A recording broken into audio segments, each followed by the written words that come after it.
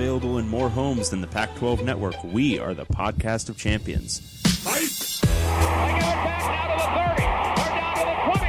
All the band is out on the field. I'm David Woods from Bruin Report Online. And here he goes, Miles Jack. And I'm Ryan Abraham from USCFootball.com. Liner going to try to sneak it ahead. Touchdown, SC. We are the podcast of champions.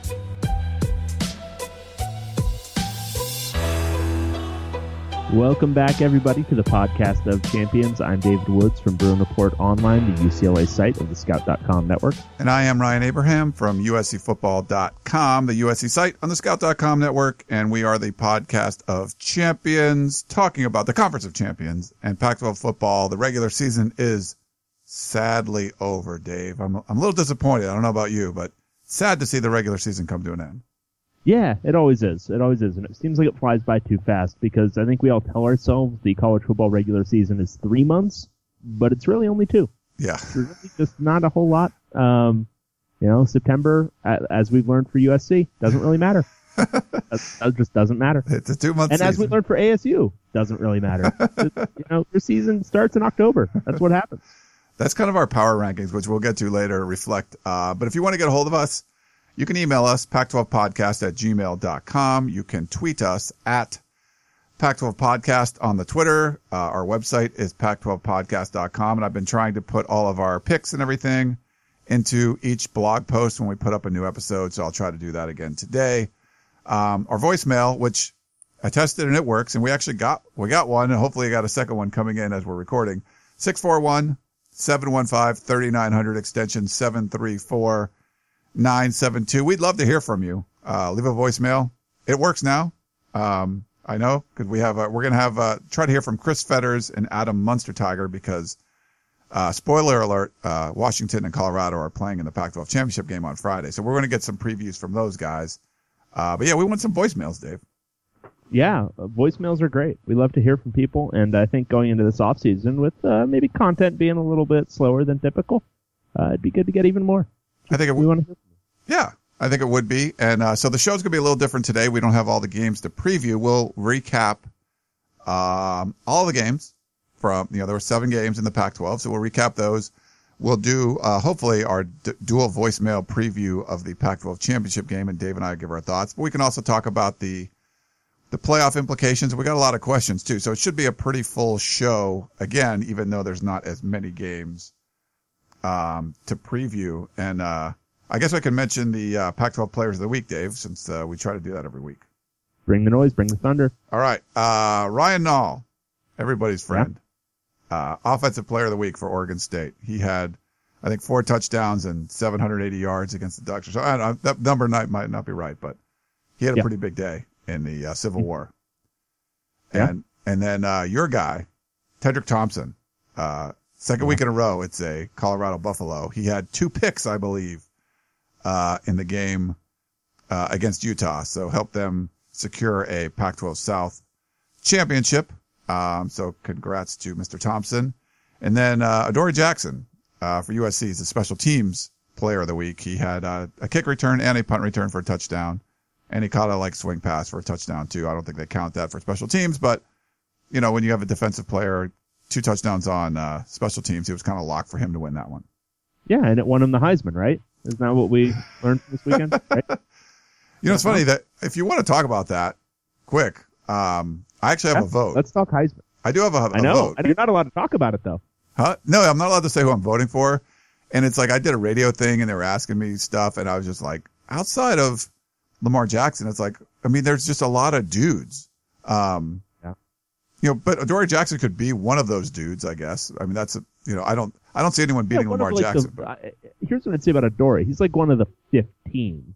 I don't know if he's like one of the even 8 or 10 for me. I think he's done a lot of really, really nice things on special teams this year.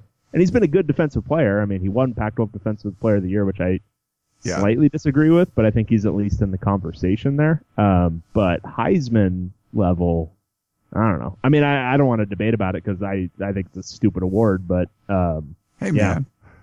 I didn't mean to offend your voting sensibilities. Me and 950 other people who across the country that vote. Literally, I think that's what the number is. It's like some ridiculous number. I'm just jelly. I'm not a voter. That's it. That's all. I could try to get you on the list, man. I mean, I want no part of that. Okay. That's a good point. We could mention, I didn't think he should be defensive player of the year either. But I think he could have been like the all around Pac-12 player of the year or something like that. Just everything he does. Yeah, I could see that. I thought from a pure defensive standpoint, and maybe it's just because they don't have really a special teams player of the year, or at least I don't think they do, that they kind of throw it into defense too. But yeah, I thought there were a variety of defensive linemen I thought had pretty good claims. Yeah. Hunter Dimmick for sure. But I like Takaris McKinley for UCLA was the only reason that defense was any good. Probably about 5 different Washington guys, 5 different Colorado guys you could make a claim for. So, whatever. Yeah. I don't know. We could actually go over that too. Our buddy John Wilner, who does a great job covering the Pac-12 for the San Jose Mercury News. He wrote in one of his columns, and I thought this was interesting. 6 of the 7 games over the weekend, Dave, were decided by 10 points or more. So basically, the majority of these games were blowouts. And it's funny, in the month of November, 22 of the 24 Pac-12 games were 10 points or more. Yeah, it's been just straight blowout city for a while now. I wonder why that is. I think there was, as we're going to look at with the power rankings, I think there was a pretty firm division between the top 6 teams in the league and the bottom 6. And I think just kind of the way it worked out is a lot of the top 6 teams, and maybe this is just kind of a silly, obvious thing, but a lot of the top 6 teams played a lot of the bottom 6 teams during this month. And so there were more of those kind of uneven games. Of course, that doesn't explain why there's, big blowouts between the 2 Arizona schools who bring up the rear, or UCLA and Cal or whatever. But yeah, I think it was just kind of an uneven year for the Pac-12, where I think in years past we've talked a lot about parity and how 5 teams in the Pac-12 South could win it, or 5 teams in the Pac-12 North could win it. And I don't think that was the case this year. I think it was pretty solidly 3 teams in the South, 3 teams in the North, and that was about it. So it was interesting.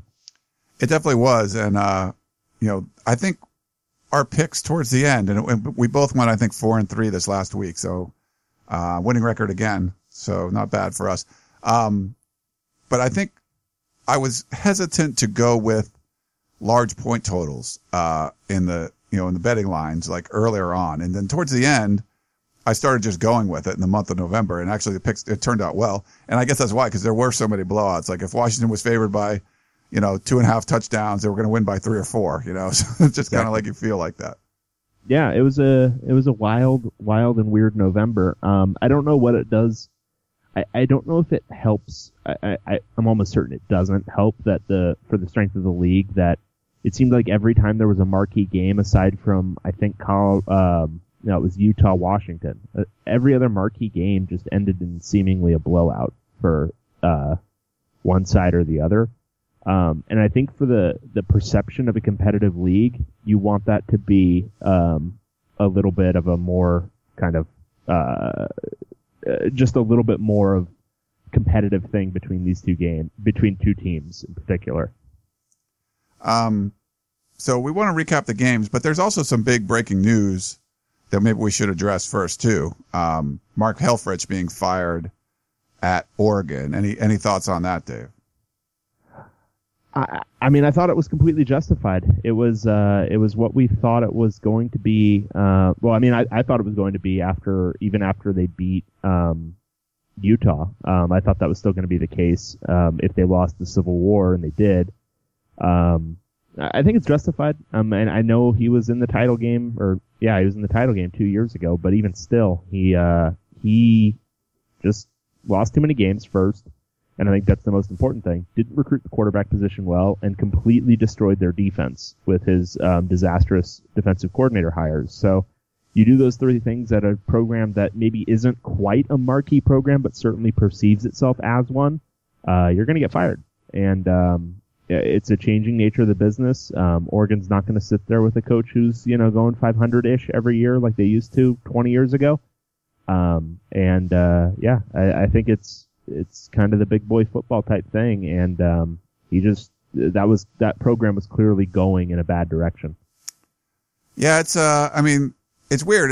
He was, won 9 games, whatever, last year, and was in the national championship game, the year before that. And, but I think a lot of it had to do with the environment in the Pac-12 right now. It's not just that Oregon was taking a step back. It was the entire Pacific Northwest was great. Not great. Oregon State showed signs of life. They, hired a new coach a couple of years ago, win 3 Pac-12 games this year. So they win the Civil War, which they hadn't done in a decade or whatever. I think they're on the rise, and you see Oregon on the, falling down. And then Washington, being a potential playoff team, Washington State recovering from their, opening FCS loss and winning a whole bunch of games in the Pac-12. I think that probably, maybe, helped push the decision along a little bit because, they're going to owe him $11 million. And Oregon, despite all the money, they seem to be, very cognizant of, spending money and how it's going to affect ticket sales and all that kind of stuff. So, it's tough. It's a tough business and I get it, but I really think the environment around him contributed. Yeah, for sure. I think that was a big part of it. And I think, there was some report that, Phil Knight's getting impatient and, he's getting older, wants his title or whatever. And I'm sure there's a lot of soft factors that contributed, but at the end of the day, I think it was, he went 4-8 after being an 8-win team the previous year. And that's such a massive drop off from where they were under first Chip Kelly, but then even Helfrich's first couple of years. So for me, just given the nature of kind of college football these days, I think it was justified. All right. Well, I guess we should, jump in and start talking about these games. Since we don't have previews, maybe we'll do our, sound effects for everybody going through the first time around. And we'll reveal our, second to last Pac-12 power rankings too, but this will be our Pac-12 Roundup. And, a lot of, rivalry games this weekend, Dave. And the first one that was played, they like to call it the Apple Cup. I don't know if you heard of that one. Yeah. Heard tell. It was, this team. Washington Huskies. And Washington State Cougars. All right. So this is one I was talking about a little bit earlier. These marquee games that turn out to be very just kind of one-sided and disappointing. Washington crushed, just completely mollywopped Washington State, 45-17. And it wasn't like it was like a slow burning affair, what the solid verbal guys call it crock-potting. It was just a beatdown from pretty much the opening snap. Washington State jumped out to a 28-3 lead after the first quarter and just kind of kept up pace at that point. But the first quarter is really what did it. They just, jumped out, had a really nice opening drive, had a really nice second drive, had an explosive third drive. They scored 4 touchdowns in their first 4 drives, while Washington State went fumble, field goal, punt. And it took Washington State's offense a little while to get going. They looked like they started to get something going a little bit in the second and third quarter, but by that point, it was just, you're not going to come back from a 25-point deficit against this Washington team, no matter how good you are. And I think Washington State is pretty good, despite what they showed in this game. They're just, as much as it is a kind of, it can be a big play offense, Mike Leach's offense, it's not going to do that against a really good defense that also has an offense as explosive as Washington's. And it was just kind of, I was really looking forward to this game. I had, gotten home from being with the in-law types for Thanksgiving, wanted to watch some football, and it was not a pretty sight. Not at all. No, this was the day after Thanksgiving. And, I love my Thanksgiving leftovers. I think I tweeted out a picture of this huge plate of leftovers that I had. So I think I ate it heading into halftime of this game. And because the score was so lopsided, I just took a nice nap on the couch, for the second half. So I didn't get to, I kind of check back in every once in a while to see what was going on. But it was a pretty glorious nap. And thanks to Washington for blowing out Washington State. So I really didn't have to watch the second half of this, but it didn't have to be that way, Dave. The beginning of the game, Washington was making mistakes. There was a lot of pre-snap penalties. There was, pretty good noise there. The crowd seemed to disrupt, the Huskies.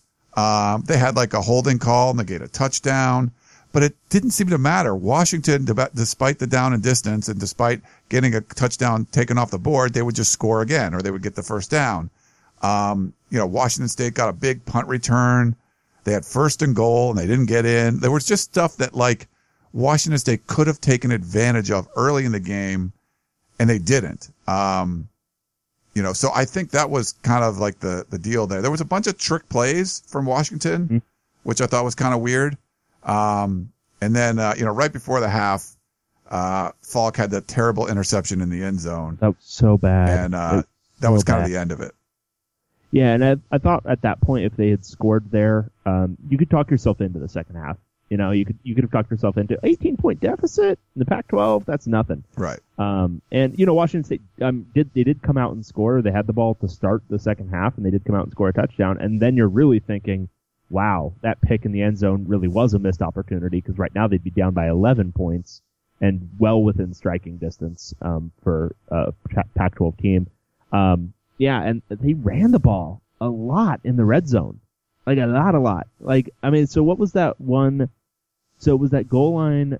So they had a drive to the goal line after that opening second half touchdown. They had another drive where they got down to the 4-yard line and they went run, pass, run on 4 downs from 1st and goal from the 4. That's not your game, man. I mean, I know you've run the ball pretty well, but running the ball in short yardage versus running the ball in open field area is a whole different thing. And they kept talking about it in this telecast and in previous telecasts that Luke Falk has kind of the freedom to call running plays on his own based off the box count and how many defenders are to each side of the center. And if this was all him, I think he had kind of a flubby game from a decision-making standpoint because they were calling a lot of runs in kind of weird situations where I think Washington might have been disguising a couple of things, but if that's the case, then the coaching staff up in the sky needs to help them out. If they're seeing things that, hey, maybe they're bringing an extra defender to the weak side every single time, so don't consider those automatic running downs or whatever it is. But I thought there was something off with what they were doing when they kept calling those run plays because they weren't having much success at all running the ball. And they've been an okay running team for a Mike Leach offense this year, but I think all those decisions to run in short yardage were certainly questionable. Yeah. So we're hoping for a better game. It was not. I got this one right. This was one that Dave and I disagreed on. I was only wrong by 22 points, 23 points. Yeah. Well, all right. That's okay. The other one we disagreed on, I was wrong by just about as much or more. So this was a good start. Like usually I was starting off the picks poorly, but this one was a good one there. So, so Washington wins the Pac-12 North. And as you know, spoiler alert, going to the championship game on Friday. All right. So next up, we have, this one's called the Territorial Cup between Arizona State Sun Devils and Arizona Wildcats. Yeah, so this one went like exactly how we expected. Like just to no, not at all. Nope. Arizona, we were literally having a conversation a week ago about how they might be the worst winless team in the Pac-12 that we can remember, beat the pants off Arizona State. They ran, let me get this right. I want to look this up at the box score. They ran for 511 yards on ASU, and this is an ASU run defense that I have been consistently calling, hey, they're not bad. They're really bad. They're really, really bad because if you let a team run for 511 yards on you, it doesn't matter what your run defense looks like coming into that game. It's going to look like trash coming out of it. Arizona only threw the ball 8 times. 8. That's not a lot, right? Like that's. They beat this team 56-35. Arizona won 56-35, and they threw the ball 8 times. Arizona State, on the other hand, threw the ball 60 times. This was another one of those wild play disparity games. Arizona State ran 98 plays to get their 35 points, and Arizona ran 56 plays to get their 56 points. So they were averaging a point a play.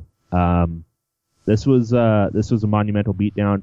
Got to be very encouraging for Rich Rod and staff and everybody that they were able to put this kind of game together. I think it's got to be even more discouraging for Todd Graham and staff that they ended the year the way they did. They finished 1-7 after starting 4-0.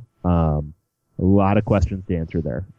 They could not run the ball in any kind of real way towards the end of the year. Very similar to UCLA in that respect, in that got a couple of good backs, but for whatever reason can't run the ball. And defensively they collapsed in a big way. This looked like a team that kind of quit. And that's not good to see in a rivalry game, certainly not when bowl eligibility was at stake for one of these teams, but not the other. But good on Arizona. They won a game in the Pac-12 and kept from being one of those winless teams we've denigrated so often. Yeah, this was so weird. Like, we both got this wrong. We Badly. Yeah, I think it was a 3-point spread, and Arizona just wiped the floor with them. Anu Solomon came out in a boot, so he didn't get to start, but Brandon Dawkins did. Like you said, he didn't have to throw, his arm was fine afterwards because he didn't have to throw the ball very much. Arizona just wanted this game more, Dave. Like, they just wanted it more. They didn't want to go out in the season, 0-9 in conference, and they didn't want to lose their rival. They seemed like they cared, and I don't know what it was with ASU, but they just did not. I think Arizona had more penalty yards than passing yards. That was kind of weird. But it's funny, if you watched Monday Night Football, Brandon Dawkins made their little segment, "Come on, man." You see that one? Yeah. He made it twice, which is kind of weird. Like, usually you don't even see college players in there. So the first time he was, I think it was a long run, and he was running to the sideline, and he absolutely crushed Miss Arizona. And basically fell on top of her on the sideline and kind of stayed there for a while. Didn't really get up real quickly. So I thought that was kind of funny. And then, there was they're making all the references to Miss Arizona. I don't know. She wasn't really paying attention on the sideline. Then there was another long run he had that should have been a touchdown.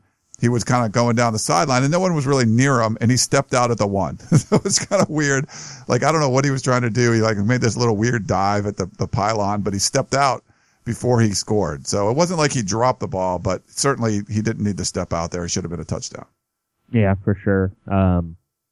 This was actually, how much of this game did you watch live? Because I watched a disturbing amount of this game. More than I wanted to, yeah. It was kind of fun.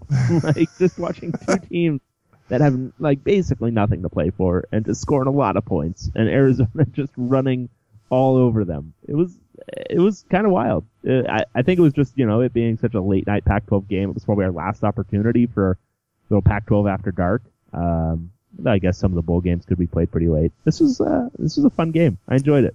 Arizona State. Would watch again. Yeah. Would watch again. I'm sorry. Yeah. Arizona State was 5-1. And they lost 6 straight. Yeah. And they had a running back score 8 touchdowns in a game this year. Yeah. This year. And now they can't run the ball at all. Arizona, the other reason, Arizona was 1-10 against the spread, and then they blew that one out. So they finished 2-10. Still one of the worst in the country, but you win the last one, so I think that kind of helps a little bit. But man, it was a weird game. I don't know. This is not the kind of way you want to end a season, if you're Arizona State. And, at least Arizona, you got Rich Rod, you got a little momentum by beating your rival, but I don't know what you do if you're Todd Graham. There's no bowl game. There's no more, prep. You finish on such a down note. What can you build on off of that?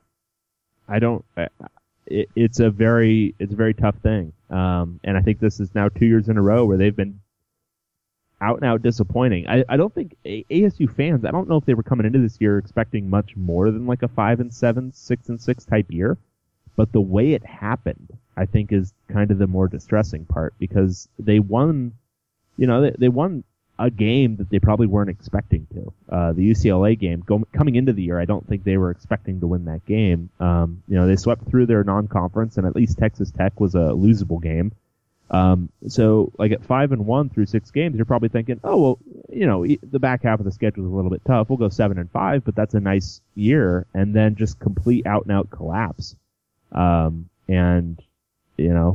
had some opportunities, and by some, I mean literally one, because every other game was a pretty convincing blowout. But, they played close against Washington State. But, if you look at these results, so they beat UCLA, and that was a UCLA team that literally lost Josh Rosen mid-game, and then had Mike Faithful come in and throw a couple of picks. He had no idea what he was doing at that point. And then they went at Colorado, lost by 24, lost by 5 to Washington State at home, but then lost by 19 to Oregon, lost by 23 to Utah, lost by 26 to Washington, and then lost by 21 to Arizona. So it wasn't like they were losing a lot of close games, like, for example, like Notre Dame has done this year prior to this past week. They were losing convincing blowouts, and that's not a good sign. That makes you think there's something systemic and wrong with what the program is doing right now. And if even that UCLA game you mentioned, I mean, if you're Jim Mora and you're on that, and if you're a member of the UCLA football team, you got to look at that game and be kicking yourself, because I remember, I got this one wrong when we picked it. I was in the Coliseum and I saw how bad Arizona State looked against USC, and USC wasn't, they were in their turnaround, but they weren't like this world beater kind of thing at the time. And they were just garbage. It was like, wow, how is this team? This is not the same team I saw in the beginning of the season. And it just looked like something broke, like something wasn't right. And the only anomaly in that whole end of the season was that loss to UCLA, which just baffled me. If you're UCLA, you got to be kicking yourself like, how the heck did we lose to that team? They were just not in a good place at that point. Yeah, and I mean, UCLA's not any good either, and especially without Rosen, who was kind of the icing on what was a pretty crappy cake. Him going down, I mean, that pretty much ended any hope for that offense. So, yeah, I mean, it was a weird time. I think if UCLA went into that game with Mike Faithfull, they probably win. I think the fact that he was pressed into duty probably hurt him a little bit and hurt UCLA's offense a little bit, but Arizona State was a slightly different team at that point. Their rushing defense was a lot better at that point in the year. But anyway, we've talked a lot now about a 5-7 Arizona State team and a 3-9 Arizona team. Wait do you see the power rankings when they come out a little bit later? Oh yeah, you're gonna enjoy them, everybody. All right, next up, those were Friday. This is Saturday. They call this one the Civil War. Oregon Ducks and Oregon State Beavers. Yeah, so how cool is this, first of all, for Oregon State? They're now 4-8, 3-6 in conference, and I think if you had Oregon State picked for 3 conference wins this year, you are Nostradamus. I thought I had them for like 1. I thought they had a chance at 1, but that was about it. They beat Oregon, and pretty convincingly. Relatively, I mean, they shut down Oregon's rushing attack. I mean, relatively speaking, as much as anyone shuts down Oregon's rushing attack. Limited Justin Herbert. So defensively, I thought they did a great job. I mean, they allowed only, 384 total yards on 59 plays. That's pretty good. And then rushing-wise, they ran the ball all over this Oregon team. And Oregon State's a good rushing team this year, but over 300 yards. Ryan Nall, Pac-12 Offensive Player of the Week, had 155 yards, 4 touchdowns. So you almost nailed it when you were giving off the stat list earlier. I thought this was a really convincing win for Oregon State, and it's what we've talked about all year. They've been an out and out average to above average team at home. I wouldn't say good, but they've been solid, super solid. I think if UCLA or Stanford had played them at Corvallis this year, I think both of those games could have been a different story. They took Utah to the wire. They took Washington State to the wire. They've been a really competent home team this year, and they beat a down Oregon team, but certainly an explosive one that has potential, that just went on the road and beat Utah the previous week. So Oregon State's trending up. I mean, there's a lot to like about this program. I think they found something a little bit in Marcus McMaryion that they weren't necessarily expecting, because they had Darryl Garretson starting over him. But McMarion's had a nice finish to the season. They've got some pieces. It's not a perfect team. It's not a team that I would pick to contend in the Pac-12 North next year, but I think they could be a bowl eligible team next year, and that's a hell of a job from Gary Anderson. When we were talking in the offseason, they lost Kalani Sitake, so it's over. They're done. Not so much. Not so fast. Gary Anderson knows what he's doing, and he's turning that into a pretty decent program again. I think you got to, there's certain teams where you can, if you're Texas or whatever, you might be able to hire someone and get a bunch of 5-star recruits and be good. If you're Florida State or Ohio State or whatever, but you're Colorado, you're at Oregon State, you got to get someone in, you got to give them time. We saw it with Mike McIntyre in Colorado. I think Gary Anderson's kind of going in the right direction a little faster maybe. But it's there. And I think you're putting the building blocks together. We saw how good they were at home. This was a team I didn't want to pick against the Beavers when they were at home. Different, they weren't as good on the road. And despite the losses, like you said, Kalani Sitake and all that, I really feel that, and Ryan Nall, was a stud, being in and out of the lineup all year, the shake-up at quarterback, all that kind of stuff. I think you feel like it was still moving in the right direction. And to get 3 wins, wouldn't have expected that. But a great job by Gary Anderson. And I think the signs of promise where you would look at this team and like, hey, there's no cakewalk. Like beating Oregon State, especially when, in Corvallis, wasn't going to be easy. And I think we both saw this. We both got this one right going in there. The Ducks, even though they were playing better, they won the previous game, beating Utah on the road there. It was going to be a different story. It's a rivalry game, and you just felt that this team was ready. And so, you got to tip your cap to Gary Anderson. Probably got Mark Helfrich fired, or the last nail in the coffin of that. And if you're a Beaver fan, there's probably no better feeling in the world. You don't mind the only 3 wins in conference when you can beat the Ducks and get Helfrich fired too.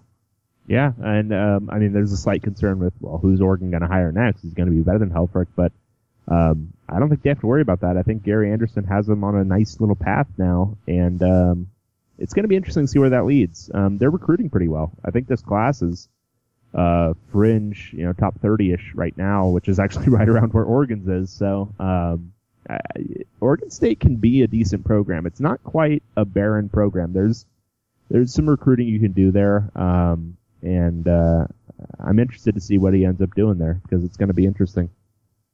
Definitely will. And we kind of talked about the Ducks at the top of the show with Helfrich.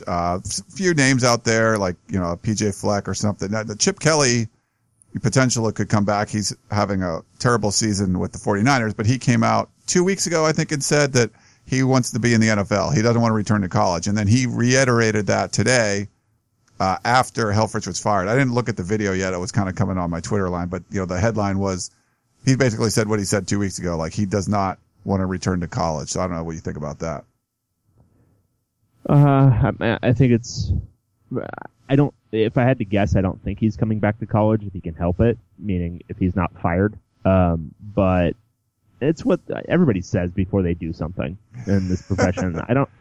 Guys just lie. I don't even know if there's much purpose behind the lying at this point. Maybe they're all just trying to avoid what Jim Mora did when he went on Atlanta radio and talked about how Washington was his dream job. I don't know, but I don't think it matters. I think if he had just said, I'm focused on next game or whatever, did some crap like that, I think that would have been fine too. So, but I think it would be exciting if Chip Kelly wanted to come back to college, and I think it would be interesting to see it happen at Oregon, because can you capture that, lightning in a bottle twice? Can you, especially after he's been beaten down a little bit in the NFL? So many stories came out this offseason about how he's not even really running his offense anymore because he knows stuff won't work, and it's made him a much more limited coach and all this stuff. And, it'd be interesting to see if he gets a new lease on life if he came back to college. I'd want to see it. I think he's a much better fit in the college game than he ever would be in the pros. So, I would love to see it. I think everyone around him should, recommend that he do that because he's a potential genius level. He's like Nick Saban. He's a potential genius level college coach who I just don't think is going to work in the pros ever. Yeah, we'll see. I mean, he's pretty adamant about it now, but who knows? But it'd be great for college football, I think, to get him back. So we'll see what happens there and what direction Oregon goes. Cause there's guys on that staff that have been there decades, it seems like this is going to change a lot. Like a lot of stuff is going to change, at Oregon. So we'll see what's going on there. All right. So next up we have USC Trojans. And, you want to try a Notre Dame Fighting Irish, sound effect, Dave, or? Oh, don't take me pot of gold, or something. Well done. All right. Yeah, USC did take Notre Dame's pot of gold and might have thrown Brian Kelly into a deep dark depression, which I think all of us as fans of just America and good things we have to be happy about. Even if you're not a USC person, and I'm certainly not. You're not, but I know it's a weird thing to say, but. Okay. Whenever you can see an angry red-faced man like Brian Kelly just get angrier and more red-faced, I think it warms the cockles of your heart a little bit. USC won 45-27. I don't want to lose that right here, but I want to talk about one specific scenario because most of this game was, pretty dreadful. USC just kept scoring, and Adoree Jackson did a lot of crazy Adoree Jackson things, and it was all very fun to watch. Notre Dame went for 2 late in this game. So they were, I think the final closing line was 17.5. I don't know what we had it as. I think we had it as like a 17er.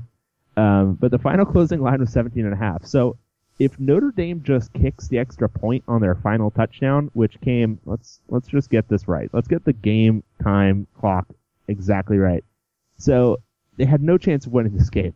They are down to the, it was like under a minute, right?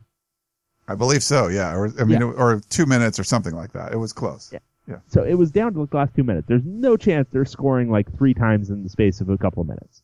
And instead of kicking the extra point to go down by 17, they go for 2 and miss it. And so USC covers. They cover the 18 points. I mean, like that kind of thing, you almost have to avoid doing that sort of crap at the end of the game just to avoid the appearance of point shaving. Yeah. Even if you are trying to keep the idea alive that, maybe we could win this game, just maybe don't, you're going to lose the game anyway. Just don't appear like you're point shaving. How about that? And maybe they were point shaving. Who knows? It was great. I love college football. A lot of fun. Yeah, that was, I was down on the sidelines for that. And, cause you can come down from the press box in the last 5 minutes or so. And luckily it wasn't raining then, but it was a pretty miserable day, with rain and wind and, it was kind of crazy. But that was like, and I know our picks were like not great. We were like, right around 500. So this was a big deal. And we decided 17. And of course this matters to us. People in the press box around me, like I'm watching all these other Pac-12 games. They're like, what are you doing? I'm like, dude, my picks. I got to make sure they try. It's like, why do we care? But we do. I don't know. It's passion. We're passionate about it, Dave. But so I was like, come on, dude. Like, so that would have been an 18-point game and then we wouldn't have, covered the spread.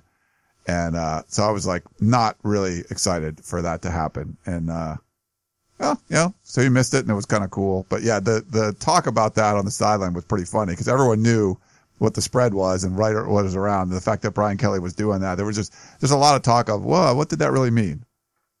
Yeah, I can definitely see that.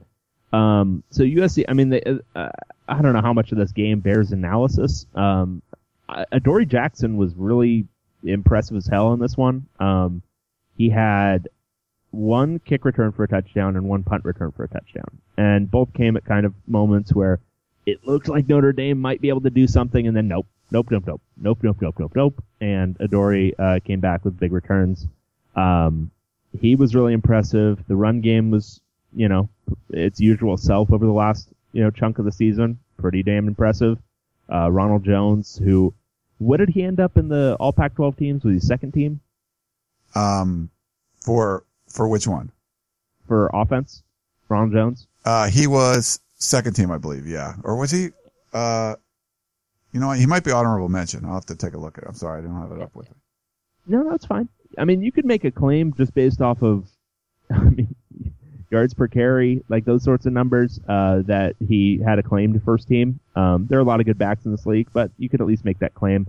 But I just thought it was a really impressive game from USC. We'll get to this in a little bit. I think they're playing we're actually probably going to have to reveal the power rankings when we talk about 2 games, but, they're probably playing the best football of anybody in the Pac-12.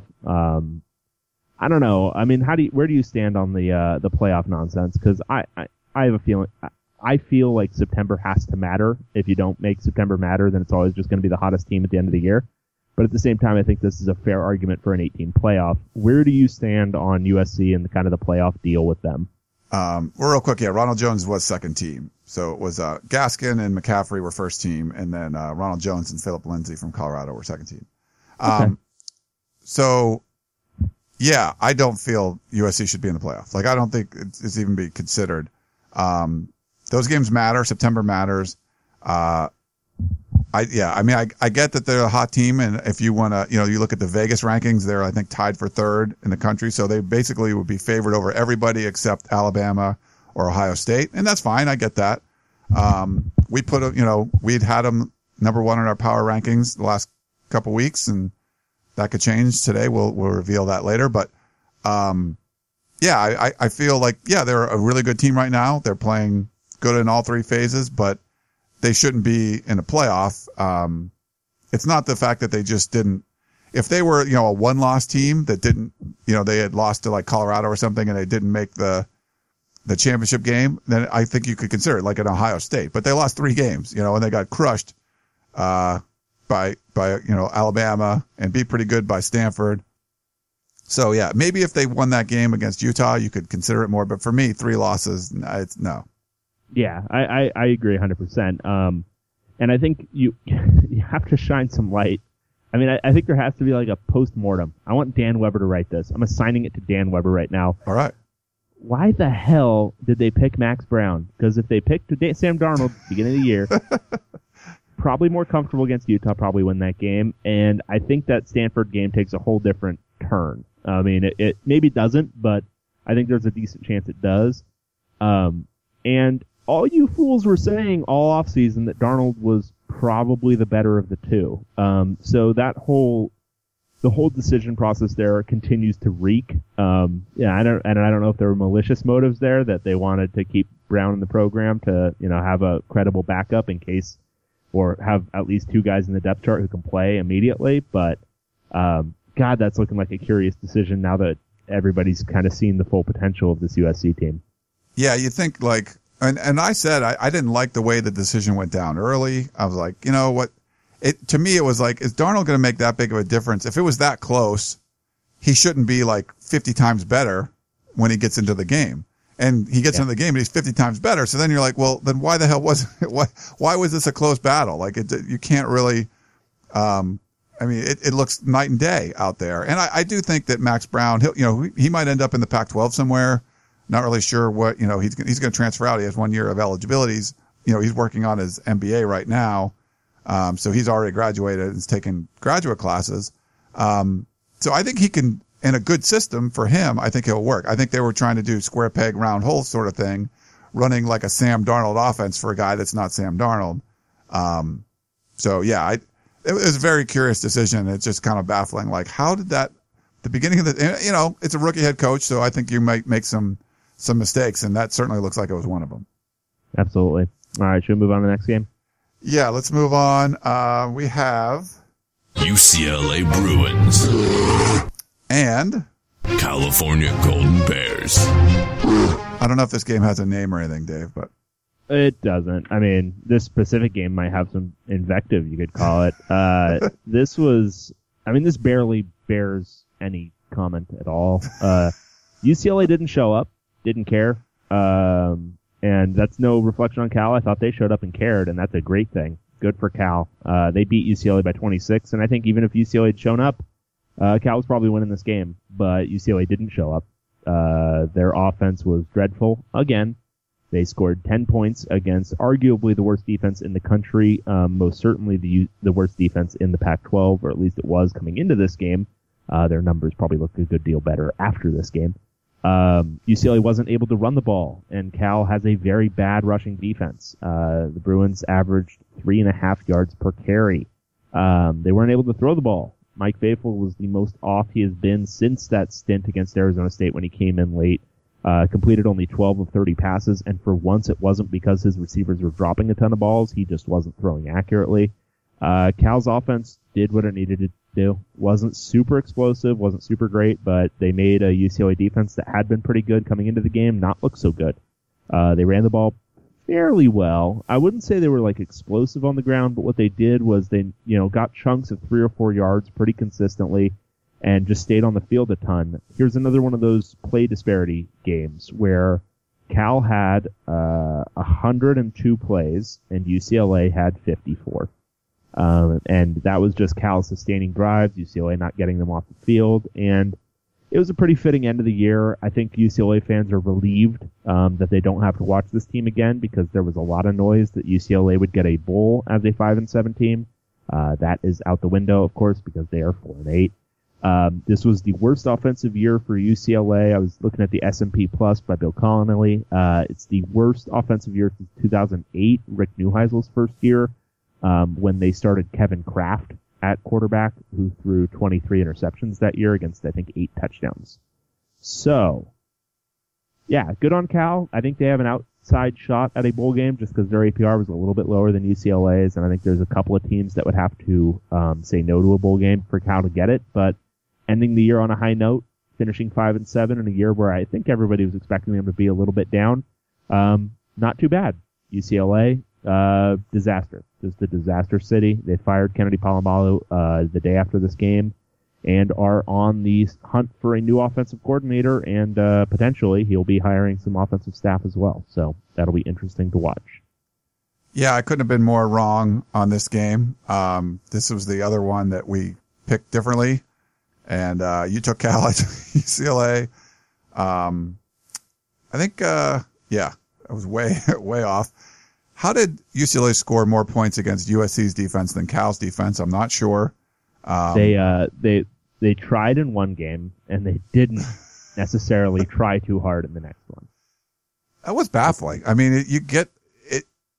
You see it sometimes, and you get it. This is kids that are 18 to 22 years old.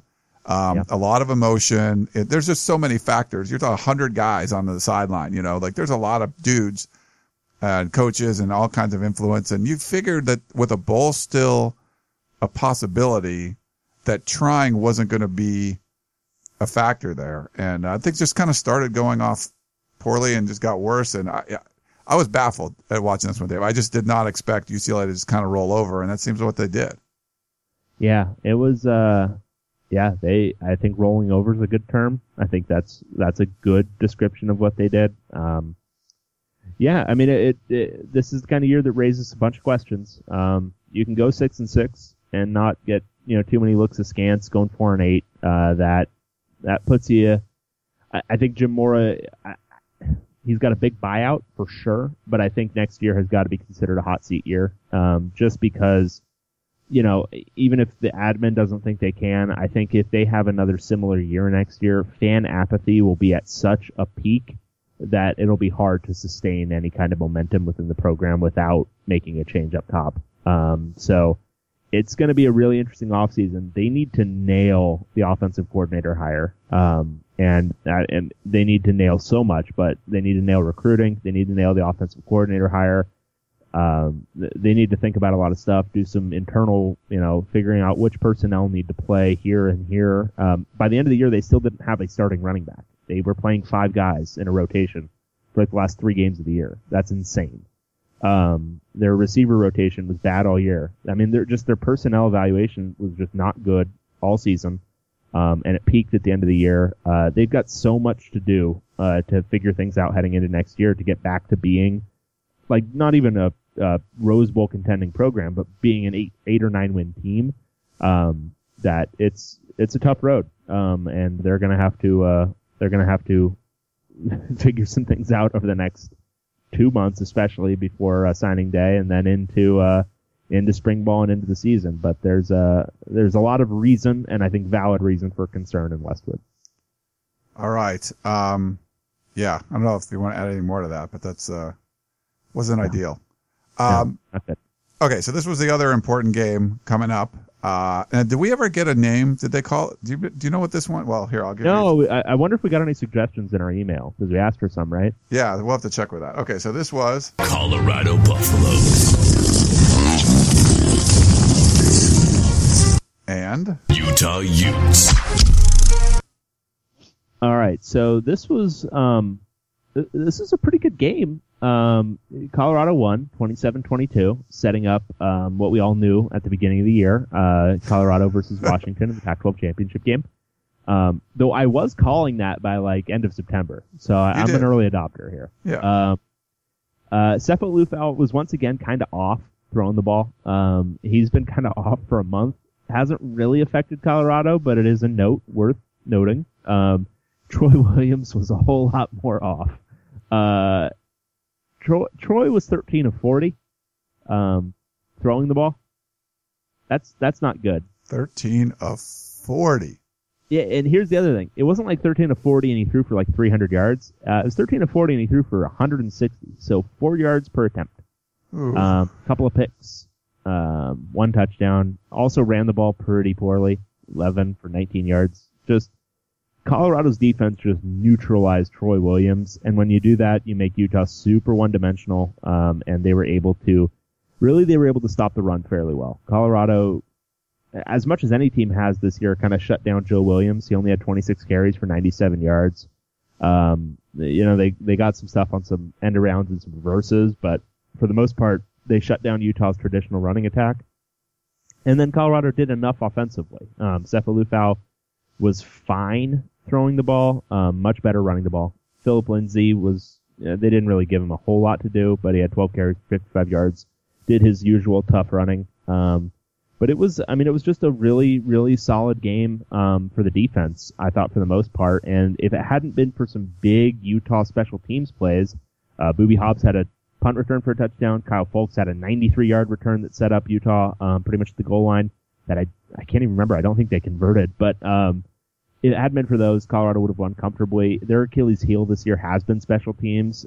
If anybody would just have watched the Colorado-Michigan game, you would understand why I said at the time that was a really even game if Colorado could have just avoided punting the ball. Because if they had a real good chance of winning that game.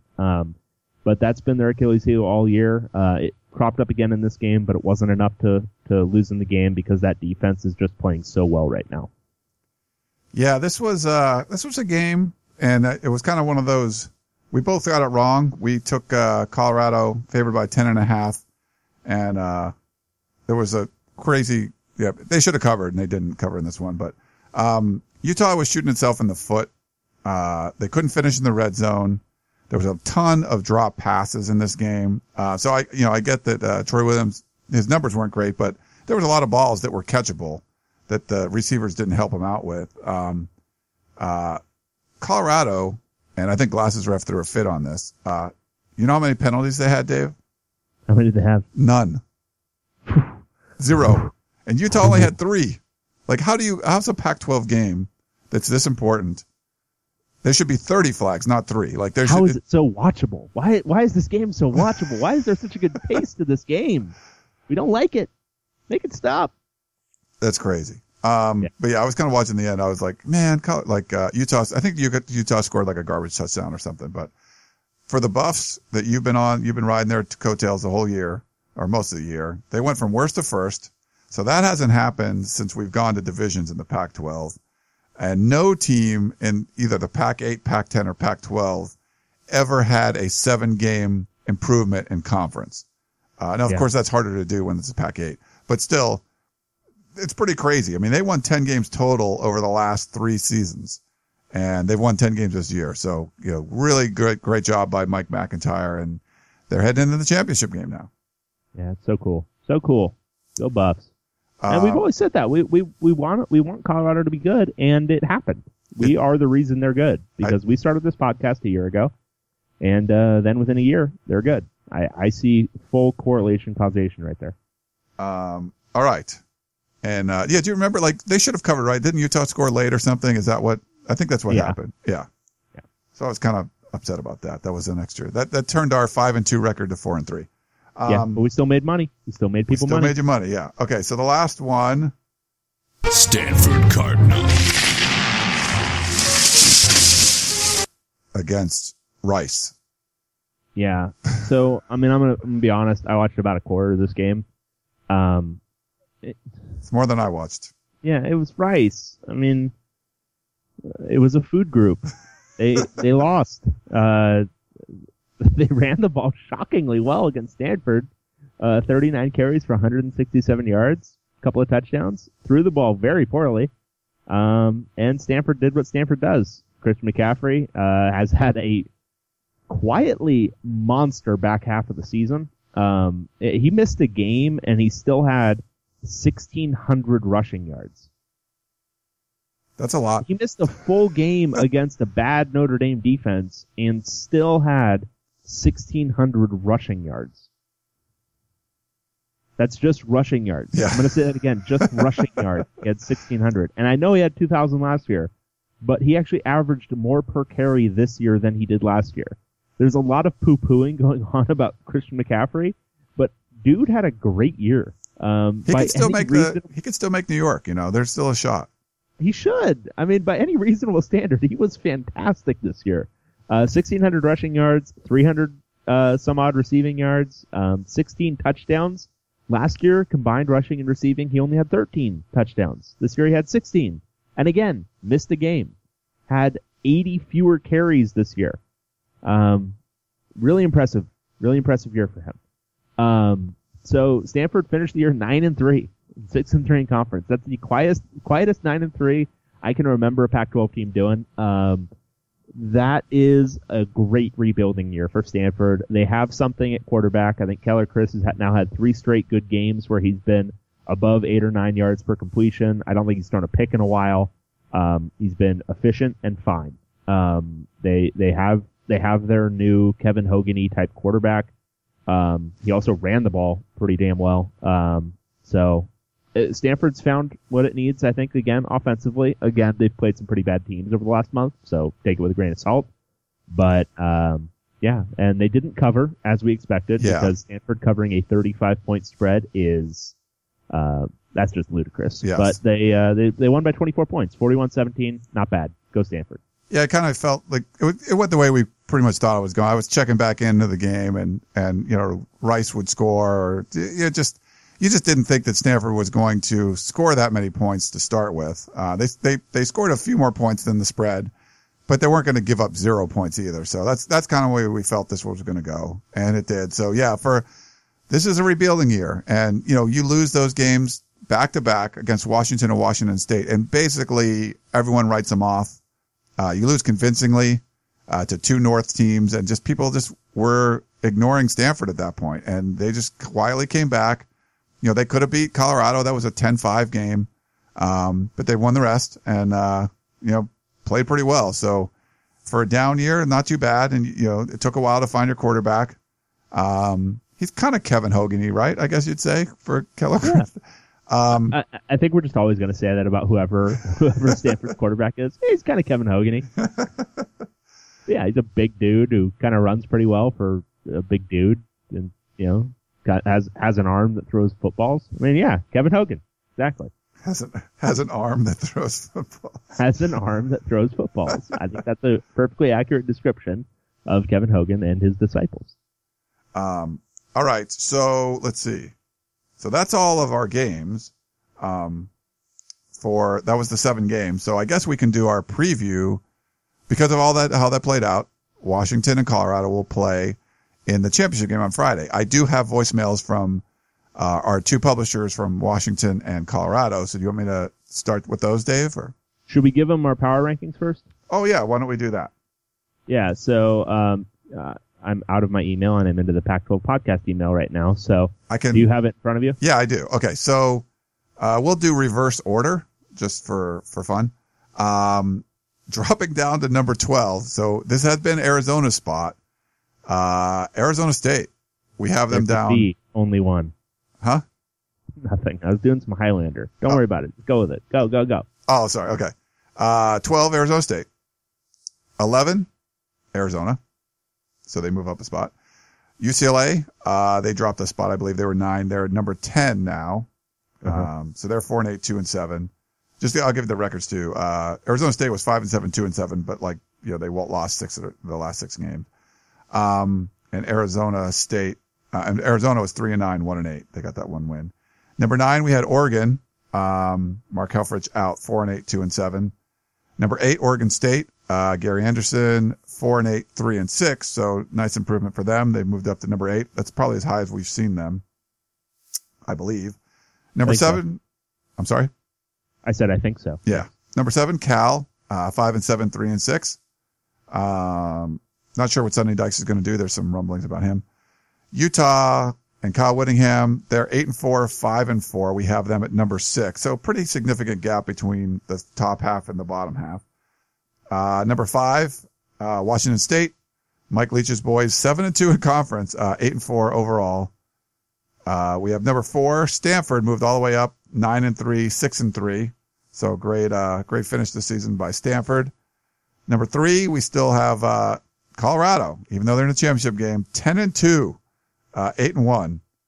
from Mike McIntyre. Great turnaround there. Washington, Chris Peterson, 11-1, 8-1. And we only have number 2. Yeah. And that's because we left, and we debated this. We left USC number 1, 8-3, 7-2 in conference, not in the championship game. But it's a power rankings, and we feel they would be favored over basically every team in the conference right now.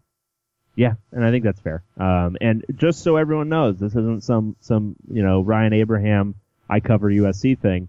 He was the one arguing that maybe USC shouldn't be number 1. I said, I don't think any team in this league would want to play them right now, and I think they would all be not favored over USC. So. And I do think if Utah would have won and USC would have went to the championship game, I'd give Washington a good shot, even though USC beat them on the road. I think, for sure. I think Chris Peterson Chris Peterson learning the lessons from a loss. Yeah. I mean, I think it would, at worst, it would be a much closer game. Yeah, I think so. Okay. So, but that didn't happen. And there, it's funny. Did you weigh on, we haven't weighed on the Rose Bowl thing. So here's the scenario that's been debated a lot on Twitter that, when the conference rankings, the playoff rankings came out, Tuesday night, Washington was up to number 4. So it looks like if they win, they're in to the playoff, right? People say, well, they were close to Michigan, that, they came out and said that. But if you're Michigan, are you going to jump Washington, who would have just beaten a top 10 team in Colorado? No. I mean, if Washington beats Colorado, they're in. I don't think there's even. There's some people saying, I don't know. I don't think there's worthwhile debate about it. I think they'll be in. Yeah. I agree with you there. So the real debate is, if Washington goes, so if Washington wins and makes the playoff, who makes the Rose Bowl? It's the next highest ranked college football playoff team. The next two highest teams are number 8, Colorado, and number 11, USC. Now here's the thing. The 2 teams between them play each other, Oklahoma and Oklahoma State. So the winner likely goes up. The loser likely goes down, which would put Colorado and USC essentially right next to each other. And if Colorado loses, they would have 3 losses. They'd be 10-3. USC would be 9-3, and USC beat them head to head. Now you don't get penalized a lot usually, but who knows? This is the College Football Playoff Committee for losing a championship game. So what do you think, Dave? Would Colorado in that scenario stay above USC if they lose to Washington? Well, the one thing I would say is I don't think the Rose Bowl is obligated to pick the highest ranked team in the CFP. I think they have said that they will, but I don't know if that's their obligation. I think they can drop down depending. But let's put that aside. From the ranking perspective, I think they will still have Colorado ahead because they haven't penalized teams for the championship game.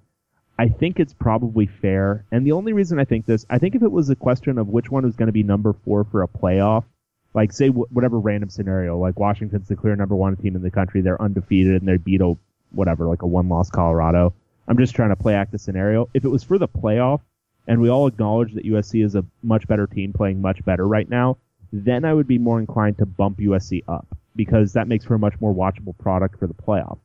But I feel like the bowl games that are outside of the playoff, those are body of work awards, essentially. Like getting into the Rose Bowl, Colorado should be rewarded for winning their division, being consistently good all year, winning 8 of 9 games in the regular conference season.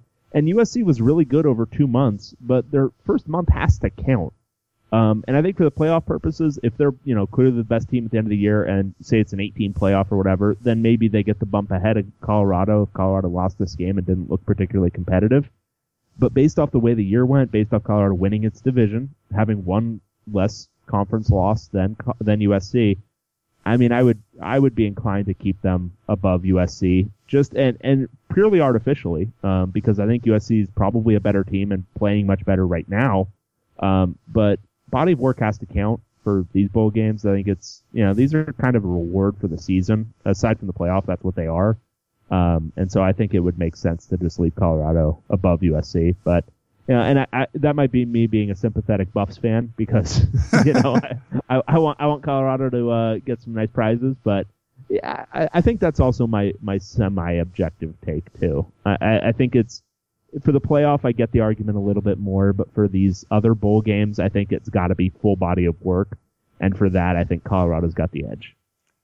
My gut feeling says because they're so close right now, even though there's, 8 to 11, 3 spots, there's going to be, one team move. The 2 teams between them are going to be gone. For sure. Yeah. I just feel like you can't punish a team for. I mean, you're probably not going to punish them, but you can't ignore it either that they lost that game. And the fact that each team has 3 losses and USC beat them head to head. And this whole thing with, Juju Smith-Schuster taking a knee when he could have scored an extra touchdown against Colorado. USC should have beat Colorado by more than they did. Besides just that play, they had a lot of mistakes, going in the red zone, all that kind of stuff. That game could have been more lopsided. I think that could be hurting USC at this point, but we just don't know what the committee's going to do. Do they take all that in consideration? They know, okay, well, whoever we put higher gets to the Rose Bowl. Do we want Colorado to go to the Rose Bowl? So we'll keep them higher, but normally we would move them below. Something like that could happen. It's just hard to say. Yeah, and I'm interested to see what their thought process is on that, because in the past they haven't dropped teams for championship games really at all. I mean, it hasn't been a big drop or it's been a big boost for some teams, like who maybe weren't expecting to win their championship games, or they go up a bunch of spots because they get that bump from the title game. But I have a hard time seeing it. I think they're going to look at the regular season, and unless it's a blowout. I think if Washington really puts it to Colorado, I could see it a little bit more. But I think if it's a pretty close competitive game, and Colorado really has only played close competitive games this year. I mean, even that USC game where they played probably their worst game, and admittedly they should have lost that by like 17 points. It was still a 4-point game. So I don't see them getting, we'll get to this in our preview, but I don't see them getting super blown out by Washington. And I think unless it is a blowout, I have a hard time seeing it. I think they're gonna want to have Colorado ahead of USC just from a pure, they had a better body of work throughout the regular season and throughout the whole regular season than USC. But I could be wrong. Predicting what that committee is going to do at any given moment has been fraught with peril. But that would be my take on it anyway. If I was sitting on the committee, that's what I would be going with. All right. So let's preview the championship game. Cause we've already gone over an hour, Dave. We haven't got to the preview yet. Man, crazy. Okay. So let's start off. Here is, Chris Fetters, who does a great job over at Dogman. This is Chris Fetters of Dogman.com, covering the University of Washington for Scout.com, and here to talk about the Pac-12 title game. It's set now as the North champion Washington Huskies, 11-1, and 8-1 in conference, play the South Division champions Colorado Buffaloes, who are also 8-1, and then 10-2 overall.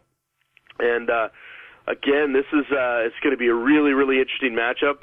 Obviously no one saw Colorado in this championship, as they've literally gone from worst to first in 2 years, one of the most amazing turnarounds I think you'll ever see. There's no doubt that Mike McIntyre is a slam dunk choice for National Coach of the Year and what he's been able to accomplish there down in Boulder. And then obviously at Washington, I think everyone saw that Washington had a chance to be really good this year. I think everyone thought, including myself, all thought that we were probably a year away from really being really, really good with, the skill guys like Jake Browning would have been a junior by then, Myles Gaskin would have been a junior, Trey Adams is a junior, Caleb McGarry, redshirt junior, is right tackle, and some of these other guys.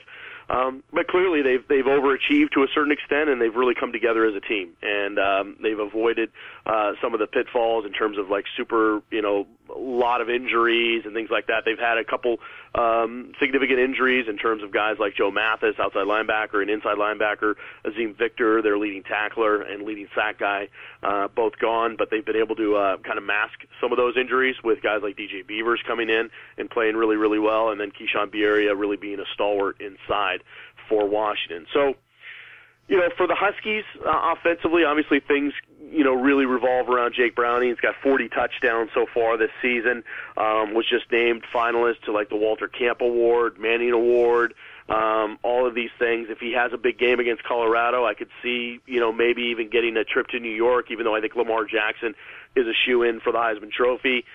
Just getting to New York and being in that room would be an unbelievable coup for Washington, just in terms of recruiting and everything else. So I think that would be monstrous if he had a big game. he's just done a great job running that offense, and he is a gym rat. He's a guy that's always in the film room studying, so he's done a great job really playing to his strengths and being a great tactician for that offense, being a real kind of a coach out there on the field, and being a great distributor, getting the ball out to guys like Myles Gaskin in the backfield, Levon Coleman, who's really stepped up and done a great job, kind of a thunder-lightning combination there. Gaskin more of the quicker back, can do some power stuff, whereas Coleman is more of the power back and kind of gets some of the tougher yards. So they've done a nice job. And then receiving. Hard to talk in any more superlatives about the combination of John Ross and Dante Pettis. They've combined for 30 touchdowns, most ever in a receiving duo in Pac-12 history. They've just done a phenomenal job. I mean, John Ross has gone from a guy that just had speed to burn and was a natural athlete to an all-around tactician in terms of being a great route runner and a student of the game as a receiver. Has really turned his game up a couple different notches, and it showed during the Apple Cup when Washington won 45-17 this past weekend at Washington State. Didn't have any huge gains, but he caught like 9-10 balls for 100 yards or so. Just kept the chains moving, was able to get those out routes, was able to make those key catches to keep things moving and keep things ticking along for Washington. And then Dante Pettis had a couple of big plays, including the big 60-yard one with the pass interference, where he was able to go up and grab the ball over Damian Moulton and score a touchdown, which was key in that big first quarter when they scored 28 points. So real explosive duo there. Chico McClatcher's coming back from a knee issue and really looks stronger and stronger every week. I think he's going to be a huge component to this game as well on Friday. And then they have their tight ends, guys like Jarrell Daniels, Will Disley, Drew Sample. Those guys have been here and there, just a catch here and there, not big contributors, but they can be key components to any sort of game plan that Jonathan Smith puts together. Defensively, it starts up front with guys like Greg Gaines, Vita Vea, Elijah Qualls. With Washington, they've had 9 first-team all Pac-12 players that were announced this week, which is a new record for the school. And defensively, it's really shown up, especially in that front line with Qualls as a first-team all Pac-12 guy. But I think Greg Gaines and Vita Vea certainly could have made claims for first-team honors as well.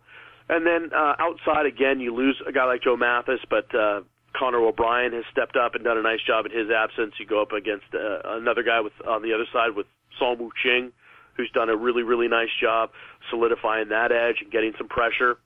And then inside, again, losing Azim Victor is kind of the heartbeat of this team.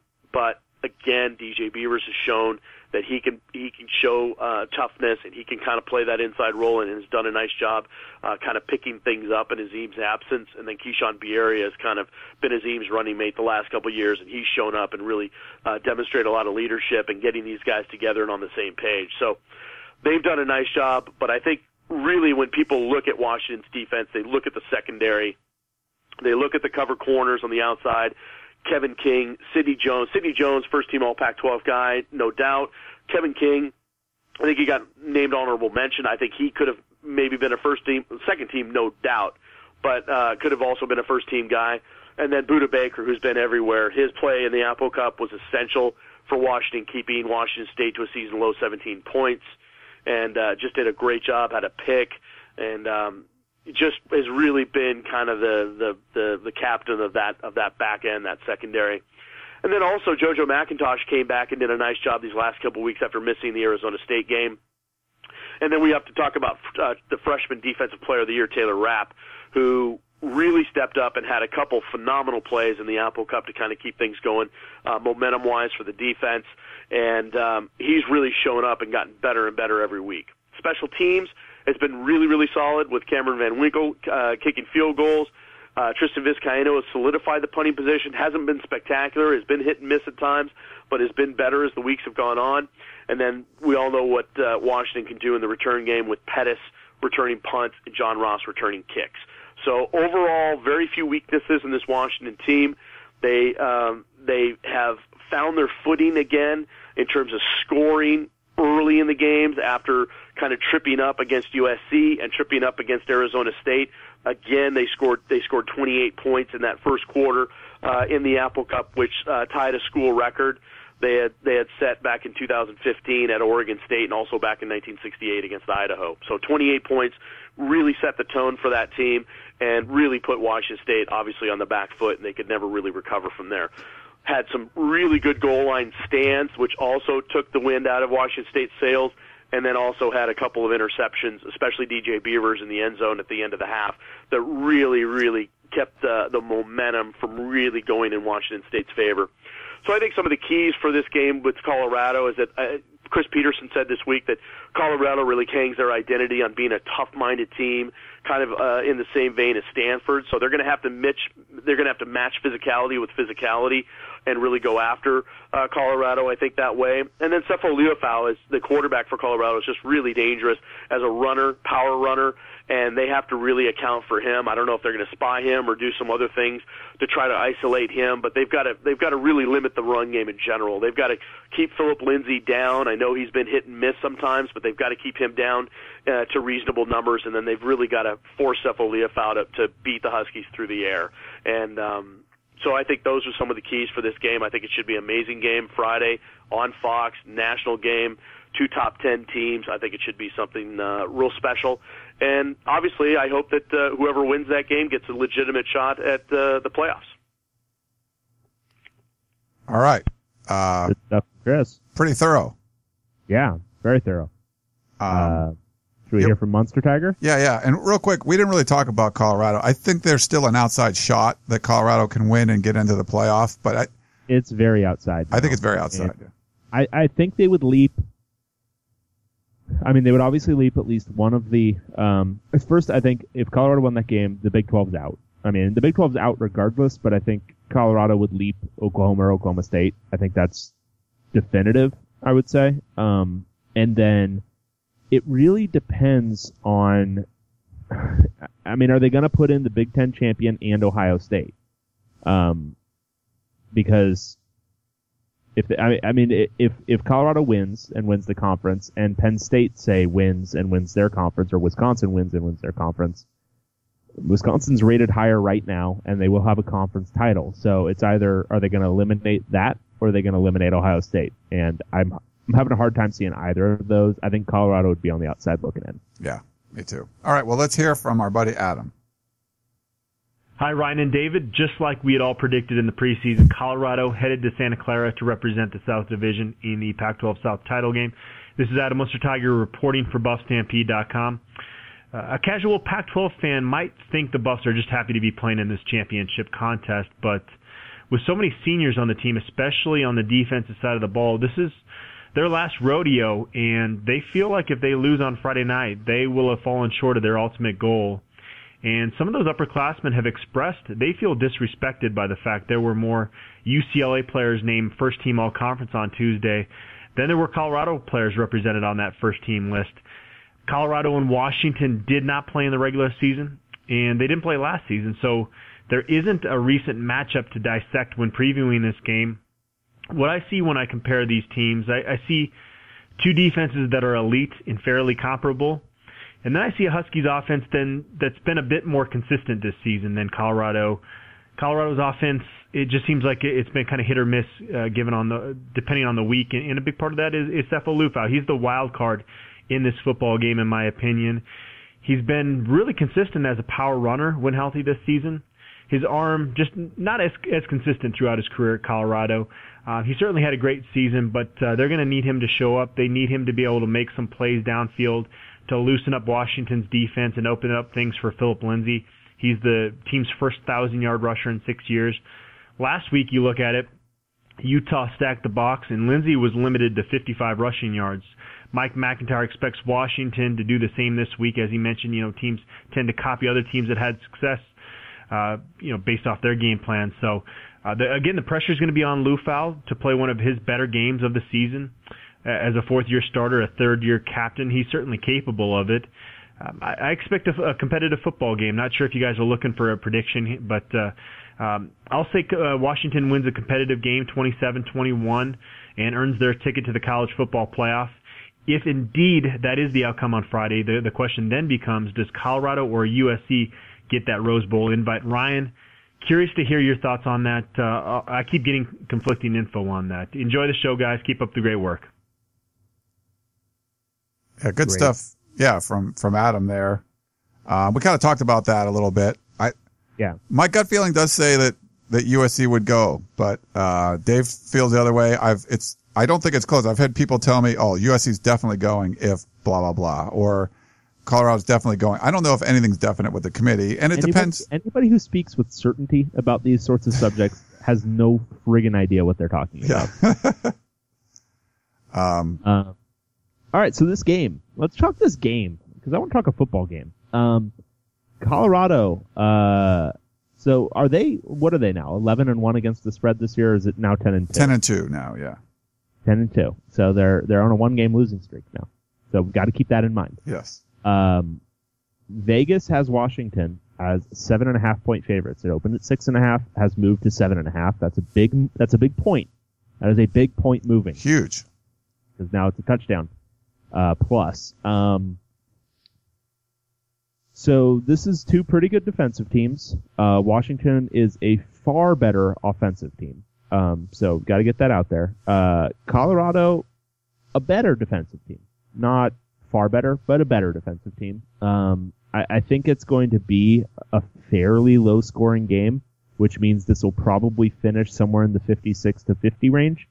But I think right at this moment, it's going to be a fairly low-scoring game. I think Munster Tiger had it right on with scores for both teams in the 20s.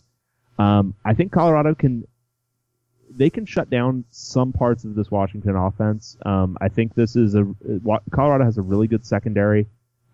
They can cause issues for that Washington receiving core.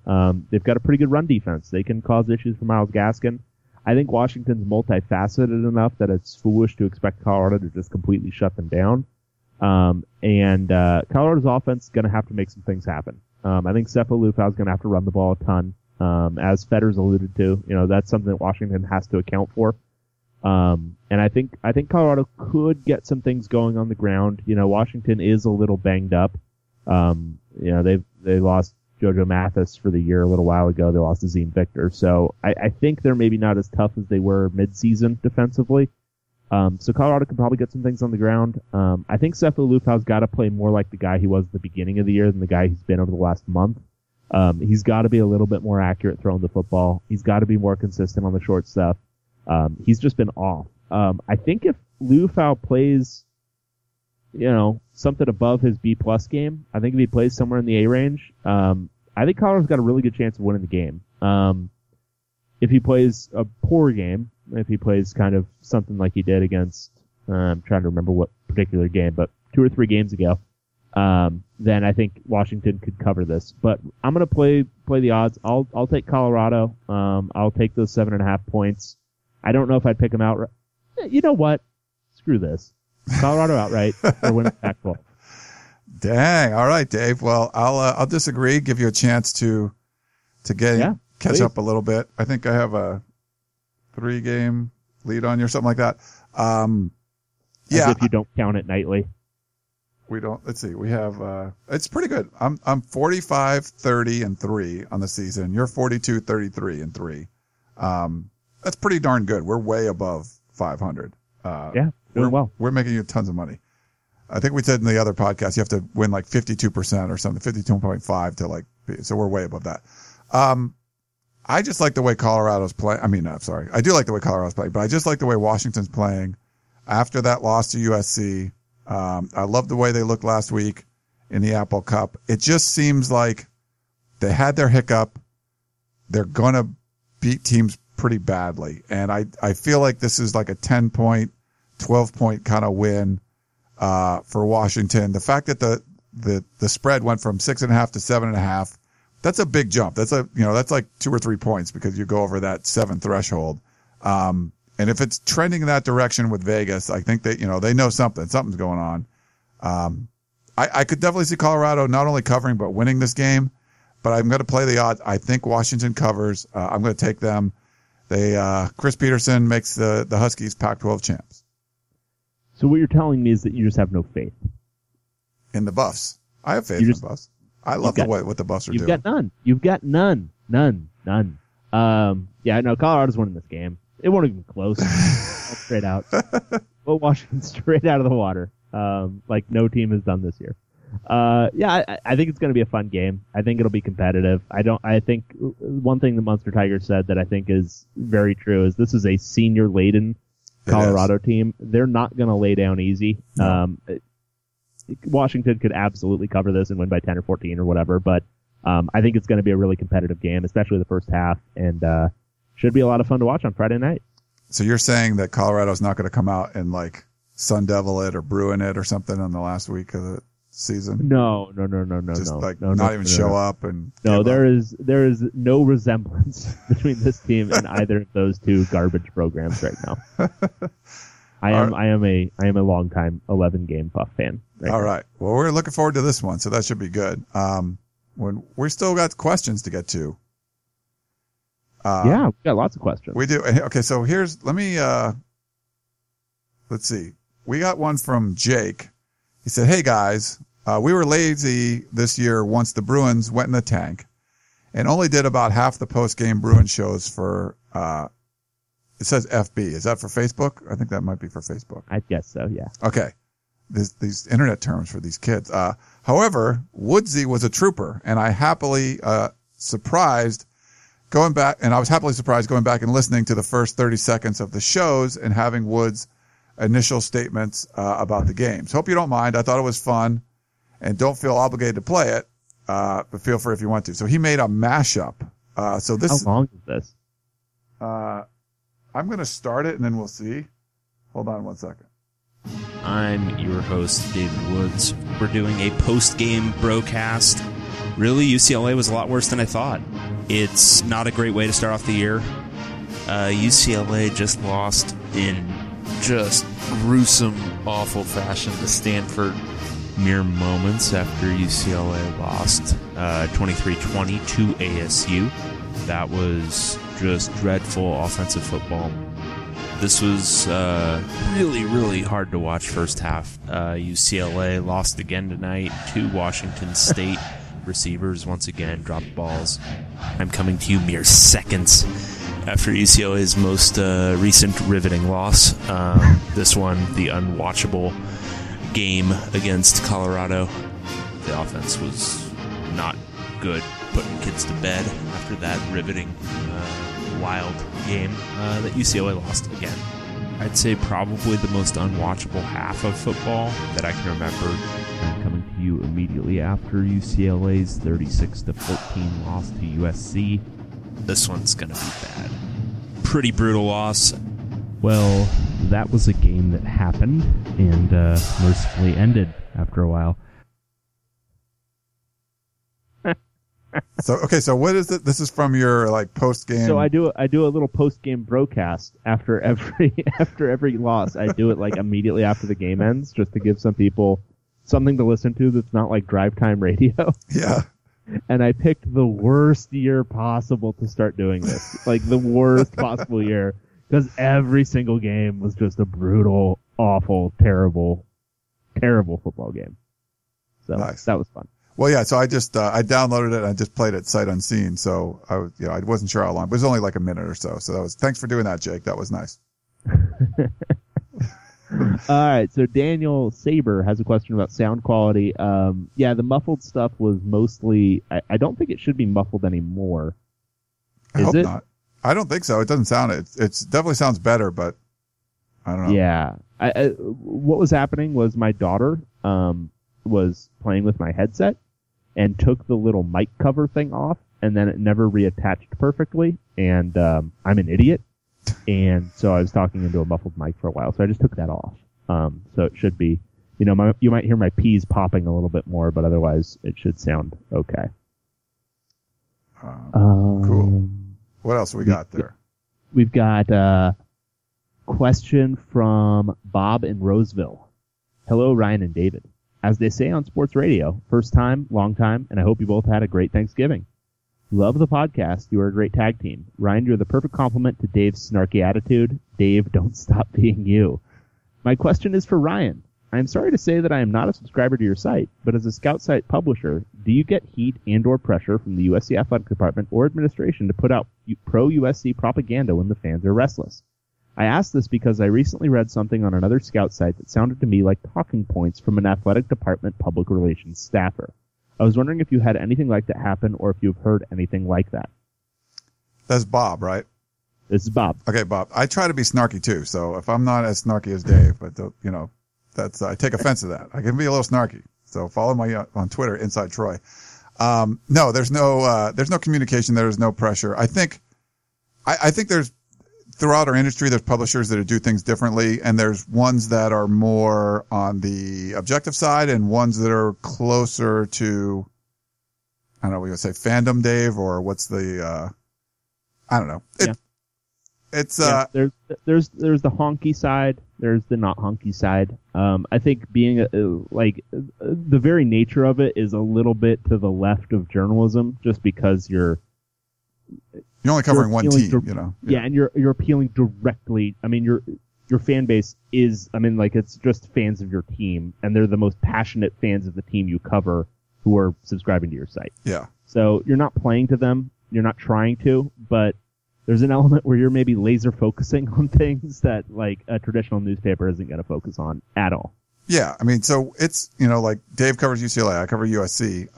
I definitely try to be objective. I've never got an email from, the administration or anything like, hey, why are you saying this? Or why did you break this story or whatever? Like last night I broke that, Noah Jefferson was transferring out of the program. So, if it's a story where there's like, it's awful stuff going on, it might not be in my best interest to break it, but like you cover the team. So it's like, that's, it's what you do. And it's never like, they're never like asking, at least they haven't asked me not to say something or not to cover something. I mean, there's, we have disagreements with the sports information people sometimes, and, you'll debate things or whatever, but for the most part, you cover it like you would, it's the LA Times or the Orange County Register or whatever, except, we only cover, USC. Right. Yeah. I think that's fair. If that makes sense. All right. One more question. Oh, we got a bunch more questions, but next question. Why is it so hard for LA schools to hire proven winners? This is from MH Bruin. I have noticed that in both major sports, both LA schools have rarely hired a proven winning college coach. Ben Howland is probably the only one in recent years in either sport. Other than the second term of John Robinson, it is hard to find a USC football hire since well before 1960 that was a proven college coach. For SC Hoops, I guess Tim Floyd was a winner but had a lot of baggage. For UCLA basketball, only Gene Bartow and Howland come to mind going back to the hiring of John Wooden. UCLA football, you probably have to go back to Tommy Prothro. These are considered high-profile jobs, particularly SC and UCLA basketball. Many people consider Los Angeles a great place to live. Other programs hire proven winners. Do you have any idea why this has been the pattern? My take on it and I know this is true from the UCLA perspective, and I have an inkling it was true from USC in the 90s. It's since been less true, but I don't get the impression they were paying market. I think UCLA was definitely UCLA was going on the cheap in the 90s, and I think USC was to a small extent. And I think there's, for whatever reason, maybe it's a little bit more justifiable at USC. There's a real insular attitude with both programs. And I don't know if that's lessening at USC. At UCLA, they went through a run of just hiring alumni. Rick Neuheisel and Carl Durrell. And then like even going back to, after Jim Herrick won a title, they just promoted an assistant coach. And if you look at Oregon, that's a great example of when that continuity can work for a really long time. But, UCLA hadn't had much success with it in either sport, and they kept going back to it. So that was really questionable for a very long time.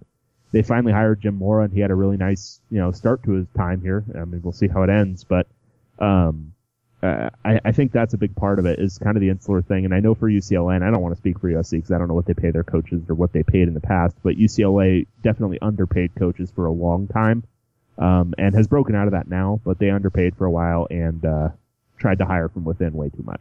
Yeah, I think some of the same stuff goes on with USC, and, it starts with the administration. I think there's a lot of people that have been there for a long time and you feel comfortable and you don't want to rock the boat too much. They've hired USC's last two athletic directors, have not had any athletic directing experience, but they both played football at USC. And so So they're kind of like, I don't want to say figureheads, but they're kind of, they're running the program, but the people all around them are the same people that have been doing it for years and years. I think with like the Pete Carroll thing, he wasn't like an established college coach, but he at least had some like NFL, he was an NFL head coach a couple of times and ended up, doing really well. But yeah, I disagreed with many of the decisions, that the administration have made on the USC side. So I would be, as an example of the last question, like I was very critical of the hire. I mean, Clay Helton's one of the nicest guys you'll ever meet, but I would tell him to his face, like, you were hired and your resume didn't match the job that you were taking, and I think he would admit that. Like, yeah, he knows that there was a reach from USC to hire him. So yeah, I think, I don't know why, if it's an LA thing, you would think in a place like LA, they would, shoot for the moon. And we haven't really seen that. And I think it's okay to shoot for the moon and miss sometimes. At least on the USC side, Dave, it seems like they were afraid of getting told no, and they didn't want to air the dirty laundry. It's a private school, and they didn't want, some big search or something coming out where they tried to get Urban Meyer or something. They couldn't get him. It seems like there was a little bit of that, like a fear of being told no. And that's why you go out and just get Lane Kiffin and Steve Sarkisian, people that really well, as opposed to someone outside the program that would do a good job that you just don't. They're just not part of the USC quote unquote family at this point. Yeah, I think that's all fair. So Nicholas emailed in and said, I still sound muffled. So there's got to be something going on. I just changed the setting on my soundboard that was a little bit off, so hopefully that works. I'll try to when I edit it together. Sorry about that, Nicholas. Yeah, we're very sorry. I want to sound clear for you. That's what I'm here for. Nick has his rundown. You want me to do it? Yeah, go ahead. All right. First off, hope everyone had a fun and safe Thanksgiving. Rundown. 2 games on Friday. Washington 45 versus Washington State 17. Well, I guess you can say I was wrong. Washington State played bad and didn't finish the season strong. Washington is the second best team in the Pac-12 and won't be playing the best team in the title game. ASU 35 versus Arizona 56. Wow is all I can say. ASU started 4-0, then faced USC, and it all went downhill from there. When is Coach Graham on the hot seat? 5-7. Rich Rod salvages season by beating rival. Saturday, 27 Notre Dame versus 45 USC. Wow, what a great way to finish out the season on an 8-game winning streak. More wins than our 2 rivals and owning the Pac-12 even though there is no title game. I still expect to be in the Rose Bowl versus a Big Ten team. Notre Dame was dirty and sore losers. Lost a lot of respect for number 99, Jerry Tillery. Oregon 24 versus Oregon State 34. Again, same as the Arizona versus ASU game. How do you lose to an inferior team like OSU? If you are Oregon, Mark H., you're gone like Charlie Strong. I guess OSU isn't garbage. Well, yeah, they are. UCLA 10 versus Cal 36. Big win for Cal. And, well, UCLA has a lot of questions left to answer in the offseason. Mora better come strong next year or he might not be around long. Utah 22 versus Colorado 27. Utah just isn't that good, I guess. Colorado's made huge strides this year. Too bad they will lose to UW on Friday. No, they won't, Nick. Rice 17 versus Stanford 41. Christian McCaffrey show again. Will he stay or will he go to the NFL draft? Rice is irrelevant. Stanford finishes the season strong. Questions. Who of UCLA and USC is leaving early for the draft? Eddie Vanderdoes. He announced already, right? Yeah. Yeah. That's my guy, man. Yeah, Mr. Vanderdoes, he's gone. Connor McDermott, I guess, is technically still eligible because he missed a couple of years, so he could, in theory, get a 6th year, but he's probably gone. Trying to think if there's anybody else who makes sense to go from UCLA. Now, it's mostly just going to be the upperclassmen leaving. I don't see any other obvious juniors that make sense, so those would be the 2 guys. For USC, most likely Juju Smith-Schuster and Adoree Jackson. They'll both have kind of said things that made it like kept the door open a little bit, but I don't really see. I put that as a 0.0. Yeah. There was some rumblings that maybe like Damian Mama, the offensive guard, potentially. He was a signing day. He came in on signing day with those 2, with Juju and Adoree. I don't think he's quite ready yet, but we've seen, offensive linemen do that in the past. Yeah, that's about it. I don't think anyone else would really consider going. I mean, but we usually there's some guy that you don't expect to go that goes. And then you find out later there was a whole different reason for them leaving. Yes. Aside from any kind of NFL aspirations. All right, Dave, who would win if they played next week, UCLA versus Notre Dame? Notre Dame, no question. Who are your Pac-12 Player of the Year on defense, offense, and special teams, and Coach of the Year? I'll go first, unless you want to go. No, go ahead. Coach of the Year, Mike McIntyre. Special teams, Adoree'. Offense, Jake Browning, and defense, I'd probably go like a Hunter Dimick, but you could easily talk me into DeCaris McKinley or any of the good players on Colorado or Washington. I think there were a lot of good options, but I'd probably go Hunter Dimick. I pretty much agree. I think I'd go Dimick just because of all the sacks, but McKinley, and you're like, you want to punish him for being on a bad team, but he did so much for that team. He was a big reason why they weren't 2-10. And Dimick had a lot of better guys around him, I think. But whatever. But I agree. I think Adoree' shouldn't have been the defensive player. He gave up a bunch of touchdowns. Now, he made a bunch of crazy plays too, but it was more of like his overall game, I think, is why he was rewarded for that. So if there's a special teams one, I would go there. McIntyre, 10 games from that. I mean, how do you not give it to him? I mean, I think Clay Helton did a great job turning the team around and stuff, but, Chris Peterson certainly, going 11-1 and stuff up there, but it's usually for Coach of the Year, it's like the biggest turnaround, and Colorado had that. Yeah, completely agree. And then he says, can we talk a little basketball? What do you think about the LA schools? And I'll say no, but no. I haven't watched a single USC game this year, and I can only imagine that Ryan has not as well. I've watched a little. I watched a little. They're like 6-0, which is crazy. They beat Texas A&M on the road, which that's something. Yeah, whatever. I mean, okay, sure. UCLA looks pretty good. They still don't really play great defense, and I think that'll be a big limiting factor for them this year, but they certainly look very good with Lonzo Ball. So we'll maybe talk a little bit more basketball later on. We've got, I think, one last question. Yeah, one quick thing. Casey tweeted us. He said it's award season in the Pac-12. What say you, Pac-12 podcast? Did the Pac-12 get it right? We kind of talked about that mostly. But I just wanted to mention his question. Was there any big snubs? I really thought Colorado should have some more dudes on there than they did, but. Yeah, I thought, I hate to do this because I sound like all the people who follow me on Twitter, but I thought UCLA got a little overrepresented on this. So UCLA has Scott Quisenberry as a first-team offensive lineman, and I don't want to denigrate personal just single guys on the offensive line, and I don't think Quisenberry was very good this year, and I'll just say that. But putting a guy from one of the worst rushing teams in the nation, putting an offensive lineman from one of the worst rushing teams in the nation on the first-team offense shows that nobody was watching football this year who voted on these teams because and not even not watching football. Nobody did any research of any kind before voting on these teams because that's crazy. And UCLA had 2 offensive linemen in the first and second team offense. That's just no. That's not right.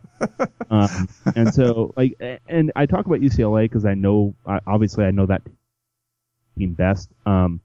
But yeah, I thought that was a little questionable. I thought defensively that was fine. I thought Fabian Moreau could have gotten a look as a first or second team defensive back. I thought he had a really good year, but there were a lot of good corners in the league this year, so I don't have any issue with that. But I thought offensively UCLA was a little overrepresented given the quality of their offense this year. And other than that, I didn't really have any significant objections. I think you could have made an argument for Sam Darnold as one of the first or second team quarterbacks, just because once he started, he was probably right there as the best quarterback in the league, or pretty close to it.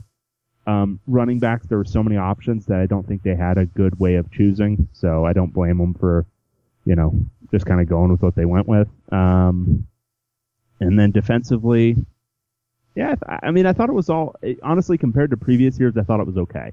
I didn't see any, huge glaring issues, really aside from that UCLA thing with the offensive line. And I think the offensive lines are really hard to, how much are you watching if you vote on these teams and stuff like that? Do you really know? And you figure coaches do the 20 minutes of research about offensive lines I do before I write the previews. Just do that so you know who the best guy is on these teams, and then the teams that run the best and protect the quarterback the best, you put them on the first and second team. This isn't You don't have to go in and do film study. Just like go read a notebook that some beat writer writes about Colorado and then put one of their linemen there. You know, it's not hard. And I think a lot of it too is just the number of players. Like, it doesn't reflect, if you look at the lineup, if you looked at the first team lineup, it doesn't reflect like what offenses or defenses are being run. I mean, how many defenses in the Pac-12 that have 4 defensive linemen? Like, that's what they list. Or, you know, 2 running backs and 2 wide receivers. Like, they should have 3 wide receivers. I mean, there's so many wide receivers in this league. To have just 2 on the first team, I think that doesn't make sense to me. Yeah, I mean, I don't think they should be creating, like, teams. I think they should have, like, a set number for each position. I think that would make the most sense. And, like, I mean, how many teams in the league are using, like, a true tight end? Like, more than, like, 50% of plays? Because I don't think it's many. No. So, and 6 offensive linemen for each team for some reason. Who knows why? Yeah, I just think there was a lot of kind of weirdness, and I think they could probably rethink the whole idea of all this stuff, especially with how many packages are in on offense now, and how many of these teams are just straight running nickel all the time. Like, they should have a nickel. I mean, most of these teams are like running a nickel defense for like 75% of plays. Yeah. You know, the nickel backs should be, and a lot of them, like a lot of the nickels are like defined. This is their nickel back. So anyway, that's just a lot of nonsense, but good question, Casey. Yeah. And then we've got, I think, one last email question. Okay. Anthony Flores says, "Hi, Ryan and Dave. Can you pick the other Power 5 conference championship games?" Okay. Yeah, we have no expertise, but let's do it. De facto Big 12 championship game, Oklahoma State at Oklahoma. Era, let's do it based on the lines. Do you want to add this to our thing this week, just for random noise in the model? Oh, okay. We can do that. All right. Let me pull up the and I'll write lines it down here. Yeah, let's have a little fun with this. All right, so Oklahoma State versus Oklahoma. This is Oklahoma, I think at home, favored by 11 points. I think I like the Sooners here. So you want to take? Let's see. Yeah, I would pick Oklahoma in this one too. I mean, they still think they have some kind of outside shot at making the playoff. So we'll both take Oklahoma. Yeah. Okay. All right. All right. Then we've got Alabama versus Florida. The line on this one is Alabama by 24 points. Give me Bama. Okay. I think they could. I mean, I've seen Florida play some football this year, and I think Bama could beat them by about 45 points. Yeah, I want to do a different pick than you, but just going to take Bama because I've seen them play, and Florida's awful. Like, Florida's just terrible. Yeah, it's not good. Clemson versus Virginia Tech. This one's intriguing for me. Let's see what that line is. Clemson minus 10. I'm definitely taking Virginia Tech in those points. Clemson has played down to its opponents this year, and I think Virginia Tech's semi-dangerous. Got a good quarterback. First year of Justin Fuente's gone pretty damn well for them. They lost like a weird game to Syracuse, I think, earlier this year, but they've been mostly pretty solid. So I like them to cover that. Not sure about winning. I think that would throw the whole charade of the playoff into a tizzy. But that actually is the game that might open things up for a Colorado win over Washington. If Virginia Tech wins that game, could the ACC be shut out? Potentially, yeah. Because Clemson, they've got. I don't know, maybe not, but they've got Michigan's one questionable tough, loss at home, and then they lost to Virginia Tech. Those are 2 worse losses than Colorado has. Yeah, but will Colorado? I think Michigan would benefit more than Colorado. Yeah, but Michigan isn't even going to win its division. But they beat Colorado head to head too. But then are you talking? I mean, this is the question that comes up. If Clemson gets knocked out, then are you talking to me about Bama, Ohio State, Michigan, and then the winner of Wisconsin, Penn State as the 4 playoff teams? Potentially. And from the Big Ten? There's no effing way they would do that. Yeah. Do you know, they don't want to blow up their system. Like, they don't want to blow up their entire system in the first, iteration, or the third iteration of the playoff. and that would blow it up. Yeah. I mean, an SEC team, 3 Big Ten teams, and you shut out the ACC, the Big 12, and the Pac-12, they would riot. There would be riots in the street. I think Colorado makes it in that scenario. I think it happens. All right. All right, so if you're a Buffs fan, root for your team, obviously, but also root for Virginia Tech, because I think that leads to some craziness. And then the final one. Wait, hold on. I didn't even pick this one yet, Dave. Oh, sorry. I'll take Clemson. Beamer ball, man. Clemson. Oh, wait, he's not there anymore. We're going opposite. Yeah, we'll go opposite on this one. Okay. All right. You don't want to believe in the dream that is Colorado making the playoff. That's what I'm hearing. That's all I'm hearing today. I'm trying to be realistic, Dave, and I love what Colorado did, but I don't think they're a playoff team. Whatever. All right, and then Penn State versus Whiskey. Wisconsin is favored by 2.5. That's a little peculiar to me. My impression, and I've tried to actively avoid watching as much Big Ten football as possible this year, but my impression is that Penn State has been playing better football of late. So give me Penn State outright here. I think they take this one over Wisconsin. Ooh. I got to see Wisconsin in the bowl game last year, and they have USC's former defensive coordinator. But he's actually done well. Is that what you mean? What? So give me Penn State. Is that what you mean? Yeah. All right. So we picked different on what? Virginia Tech, Clemson? Yeah, Virginia Tech, Clemson. I could take Wisconsin if we want to just do something different. Yeah, do it. That would give you a chance to tie. Okay, so I'll, Justin Wilcox, I'll go with him. All right. I'll take Wisconsin. Okay, so that's 3 different games, and you're down by 3, so you have a chance to tie. I know. This is a big week for me. And then based on our conference championship picks, who are our 4 playoff teams? I think for me, it ends up being Bama, Ohio State, Penn State, and Colorado. Okay. Can we put That's what it's going to end up being, everybody. All right. If it does, I owe you a Coke, because that's certainly not happening. I think it's going to be Alabama, Ohio State, Clemson, and Washington. All right. Cool. Should be fun. Yeah, good stuff. All right, so this was, 4 hours? No, oh my God, we really almost got to 2 hours. And I already pushed my lunch date back. So I'll have to push it back a little more. But good stuff, Dave. That was a big show to end the regular season. Yeah, a lot of fun. And we'll be back after the conference championship to probably talk some bowl selections and things. Yeah, that'll be kind of crazy and stuff too. So, all right. So that was David Woods. I am Ryan Abraham. We are the Podcast of Champions. Thanks for being a trooper and tuning in for almost 2 hours. Hope we entertained you, and we will talk to you next time.